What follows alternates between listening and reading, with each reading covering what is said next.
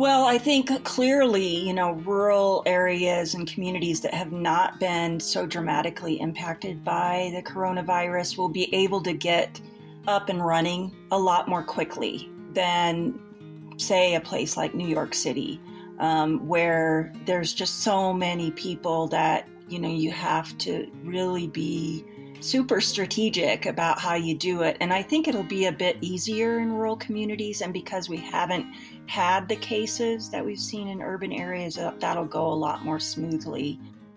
Meet Lorie Higgins, a professor in the Department of Agricultural Economics and Rural Sociology and an extension specialist at the University of Idaho. Many COVID-19 hot zones are located in large cities, but small towns and rural areas aren't immune to the virus. Lorie, who's an expert on rural communities, thinks there are likely benefits and challenges to living outside of big cities during this current pandemic. For her, everything from the availability of healthcare to our internet connections will likely impact how the pandemic impacts places like Idaho. Welcome, everyone, to The Vandal Theory.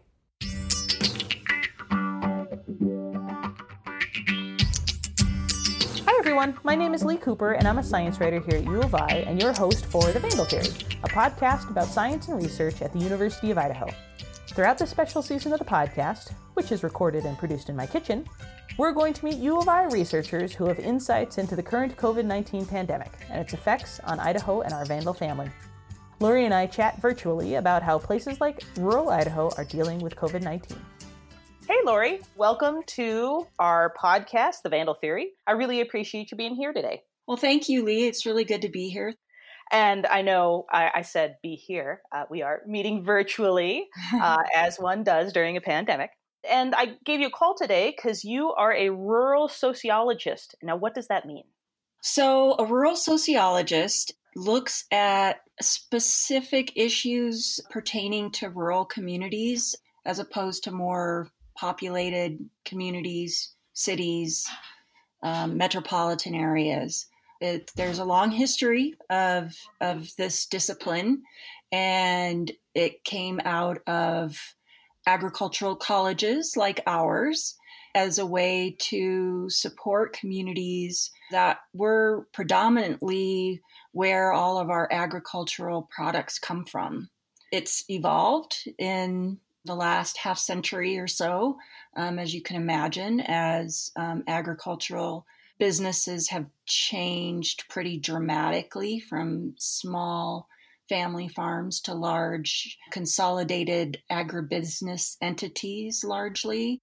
So the reason I called you, because you have obviously a lot of insight into what makes up the societies in places like Idaho. And obviously a lot of the hotbeds of COVID-19 are in these bigger cities. Lots of people pushed into tight quarters. But obviously we still have it here. We still have COVID-19 in Idaho. There's going to be pluses to living in a place like this, and there's going to be probably negatives to living in a places like this. And I just wanted to kind of walk through with you how will we in places like Idaho deal with this slightly differently than somewhere in an urban community. Right. So to start, let's kind of walk through the benefits first. Let's go to the silver lining of living out where we do. What are probably some of the best benefits to living in a rural community during a pandemic? Well, first of all, and we can see this in the numbers of cases in rural communities and rural places like Idaho, is that it's much easier for us to social distance from other people, even in our own communities. We have very wide streets. Very wide streets, yes. And we tend not to have the kinds of crowds in our stores that you might see in an urban area. So it's easier to social distance. So we don't have the kind of community spread that you might see in a place like New York City, where it's just, if you go out in typical times, it's just impossible not to breathe the same air as, hundreds of people in the course of a walk around the block, for instance. So that's one benefit. When I would think that psychologically that makes quite a difference too. I know my afternoon walks are like saving grace. Yes, and that's another plus, is that rural communities tend to be in places where it's much easier to get out and recreate, to go for a walk and not be in a crowd, even to go sit in the park or go to the dog park or a bike ride. It's much easier to be out and about. And now that the weather is getting nicer, that's, particularly important. So I think psychologically, that's very helpful in that regard. Cool. And you were going to go on. I cut you off there. What was another benefit that you were going to talk about?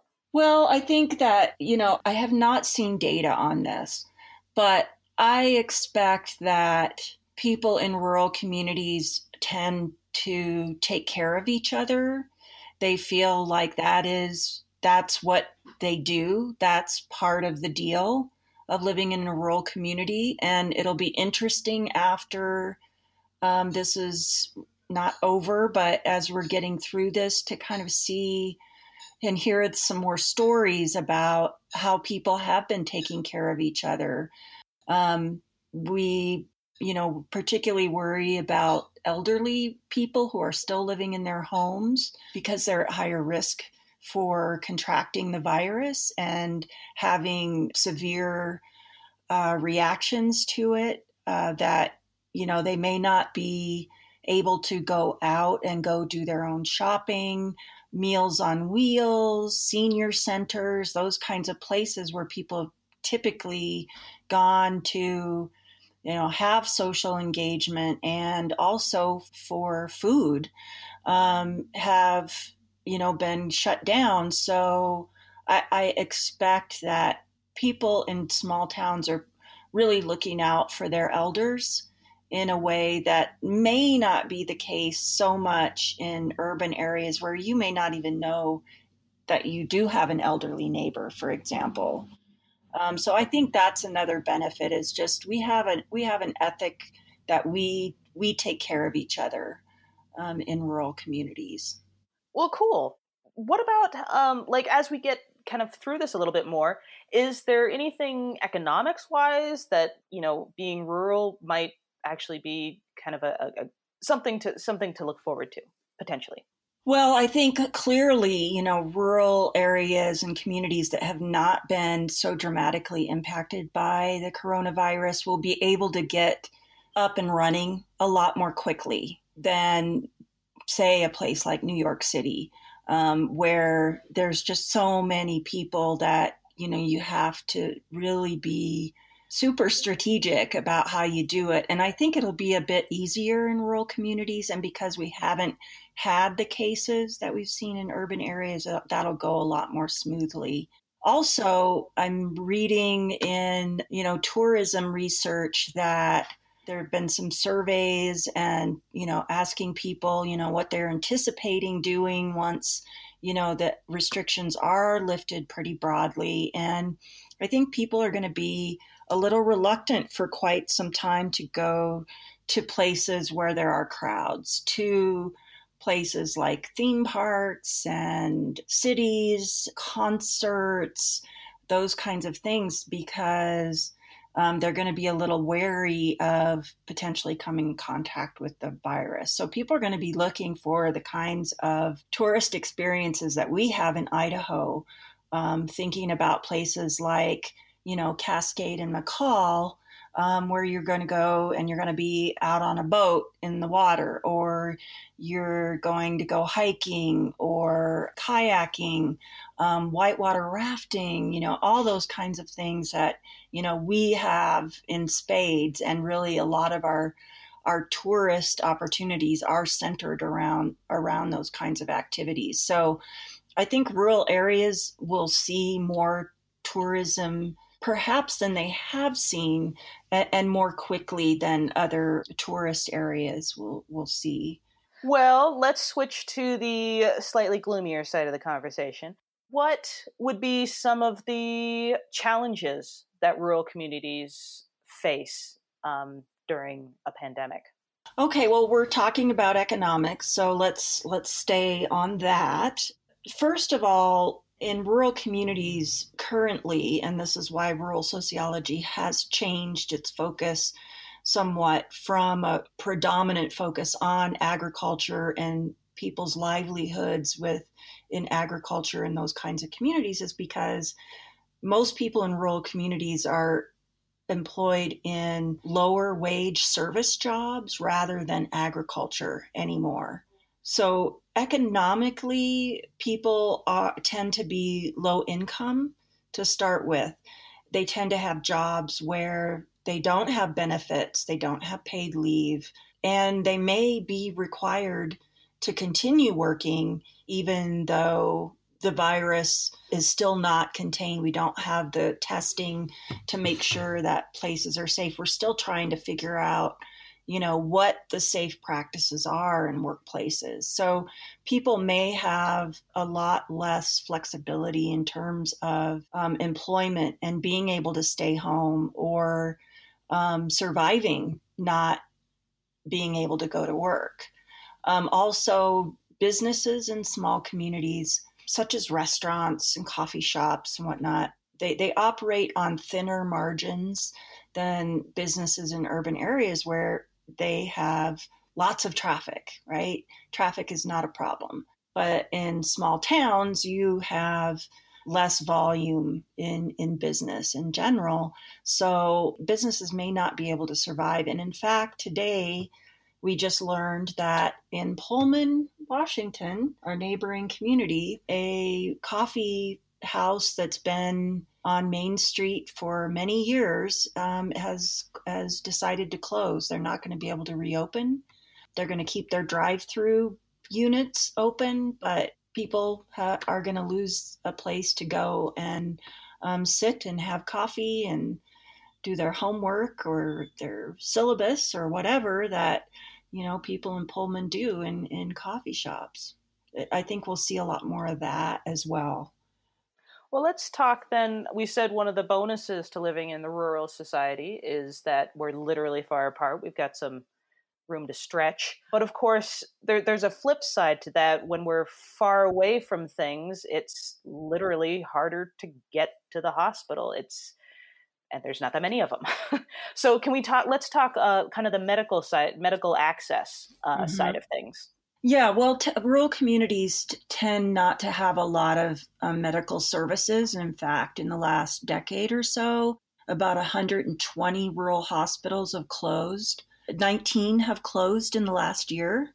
Are we talking in Idaho for those numbers? No, in the country. In the country. Okay, yeah. Sorry. Just wanted to make sure we clarified that. But that's actually a pretty big percentage of the hospitals that were actually in rural communities. Mm-hmm.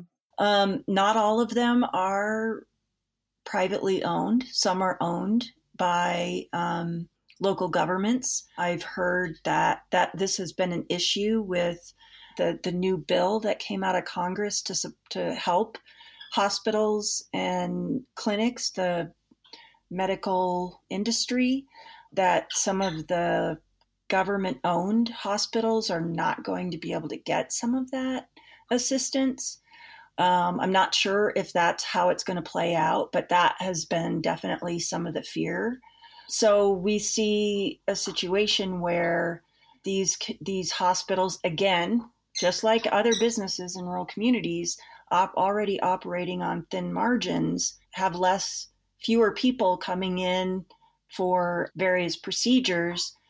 They've stopped doing the elective procedures, things like, cataract surgery, things like that people can put off, they've been putting off. So rural hospitals have seen even less volume during the last few months of this crisis than they would have otherwise. So there's definitely jeopardy for rural health systems. In a lot of places, communities don't even have a clinic. So what do they do if they get sick? They have to drive, sometimes as much as 30, 40, even an hour to get to a place where they can get some medical attention. This may make people more reluctant. They may wait longer. Which with COVID-19 can be, there's a fine line between when you really need to be at the hospital. Right. Also, if people are waiting and then they do become very ill, there's longer wait times for ambulances and emergency medical assistance. So that puts people at higher risk in rural communities. Ideally, there would be lots of new opportunities for telemedicine so that people, they don't have to think about it all on their own, that they would have a resource that they could easily go to, like, hey, this is happening. Should I be worried? But in a lot of rural areas, there is very little to no broadband service or limited access to broadband. So I haven't seen the data yet about how much states have been able to expand telehealth to rural communities during this time, or if that kind of access has been impacting people, their health, or even their ability to get treatment in time. But I imagine that it's been challenging for a lot of rural people having to think, wow, do I drive to the city and try to get some help? I'm worried of going to a place where more people are that have the virus. So if I don't have it already, I might get it. And when you get there, there's been a lot of confusion about when you can get a test, when you qualify. People are worried, am I going to even be able to get a test? Or they may worry that I'm going to go, and if I do have it and I need to be hospitalized, I'm not going to see my family until I'm out of the hospital. So I think there's a lot of factors at play when people are weighing their options and what they should do if they are ill in this moment in time. So broadband has been widely cited in coverage of the impact of COVID-19 on rural communities. And in addition, I mean, we talk about rural communities sometimes as digital deserts. Well, and you bring that up, that also, I mean, not only health-wise to the telehealth stuff, but obviously that's going to we sent all of our children home and right. are trying to teach them through broadband, which I know has posed challenges. Oh, absolutely. I think a lot of kids, they have to go drive into town if they're not already living in town, or their parents have to drive them into town, obviously. And they have to find a parking lot of a place that has free Wi-Fi, a hotspot. There have been reports that a lot of school districts have been creating hotspots in different places so that kids can go and access the internet so that they can get their assignments and do their homework. But again, it would be so much easier if they could do it in their own home. Their parents don't have to drive them, if they're even able to do that, if they're able to take time off of work to do that, or do they do it at night? Or, I mean, it just presents a lot of problems for just another hurdle. Students and families, big hurdles, exactly. All right. Well, I don't know if I want to end on a downer note like that. But I mean, like you said, I think maybe one of the good things about living in a rural community is it does look like at least there's a chance. Obviously, we don't know the future, but that we might be able to get back to whatever the new normal is slightly sooner than some other places, it seems. Yeah, and I think that's the bright spot, and I think too that it's just going to be a whole lot less complicated to do that in rural places than it is in urban places. I feel grateful every day that I live in Moscow, Idaho. Everything's just magnitudes of order more complicated. The more densely populated, that's the bright spot for sure of living in rural communities right now. And hey, there may be more things that we don't even anticipate. We don't know, what's going to bloom from this. Difficult times call for innovation. And so I think we're going to see a lot of innovation and a lot of people sort of thinking outside the box and, how we go forward and keep our communities safe. Maybe if we don't want to end on a sad note, I can read you something. I'm doing a survey in a small town in Montana right now, and one of the surveys came back with a handwritten note in it. And if it's okay, I'd like to read that too. It's very short, but sure, that'd be great. It speaks to why people live in communities and why they will continue to live in communities. This woman says, while I applaud your attempt to discover the strengths and weaknesses of our community using scientific method, my fondness for the community does not lend itself to checking boxes. I like living here because children can still play in the streets and sometimes drivers must give way to the important business of play. I like our town because 2 rigs can stop side by side for their drivers to visit. I like our town because there is room for subsistence workers, wood gatherers, and handymen to raise their families, complete with the mess that livelihood entails. This town has the space and acceptance for all members of the entire socioeconomic spectrum to live and interact respectfully. I really like that, and that's definitely going in the survey report. Oh, you're going to get me all teary. I know. Well, Lorie, I really appreciate you taking the time this afternoon to talk with me. Oh, you bet. Thank you, Lee. It's been a great experience. If you are interested in today's topic, I think you'll enjoy learning about a few other U of I research projects. Geographer Grant Harley and his colleagues will be using tree rings to reconstruct summer air temperatures in the eastern United States, all the way from North Carolina to eastern Canada. This new work will look back over the past 300 to 500 years of temperatures and help scientists understand temperature trends across the northern hemisphere and predict future climates.